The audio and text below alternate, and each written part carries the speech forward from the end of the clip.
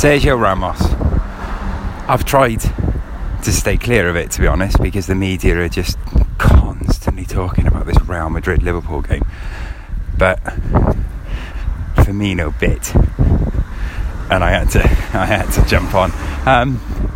So Sergio Ramos is obviously continuing to be hounded by the media for injuring Salah, apparently. That's open to debate. I'll leave that there. I mean, I'm not drawn into arguments. Except for debate. Salah grabbed him first, that's all I'll say.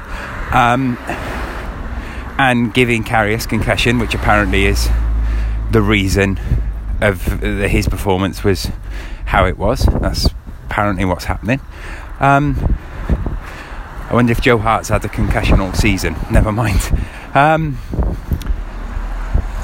And then Ramos eventually he was interviewed about it, and he's come out and he said he's backed himself, he's backed his corner, he's defended himself, and he said, all I'm waiting for now is Firmino to come out and say that beads of my sweat got on him and he got a cold. Which I thought was very funny.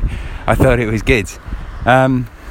He's just defending himself. That's all he's doing. He's constantly being, like, literally, you can't go onto a social media post at the minute without someone commenting, like if you hate Ramos, you know, which I'm absolutely certain bothers World Cup winner, European Championship winner, multiple Champions League winner Sergio Ramos.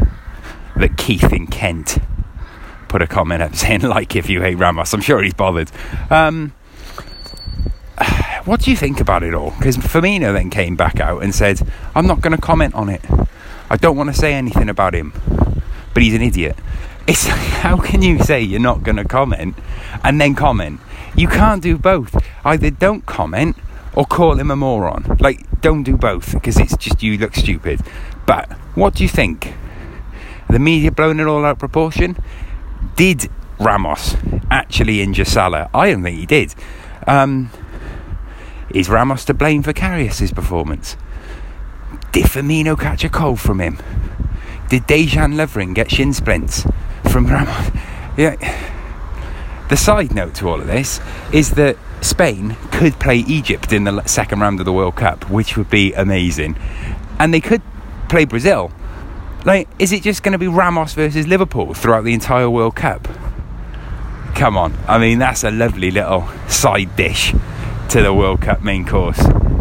Let me know what you think. What are your thoughts on all of this? Because I can't work out whether I'm hating it and I want all of this to be over, or I'm loving it and I want to amp it up by having Salah versus Ramos in the World Cup. Let me know.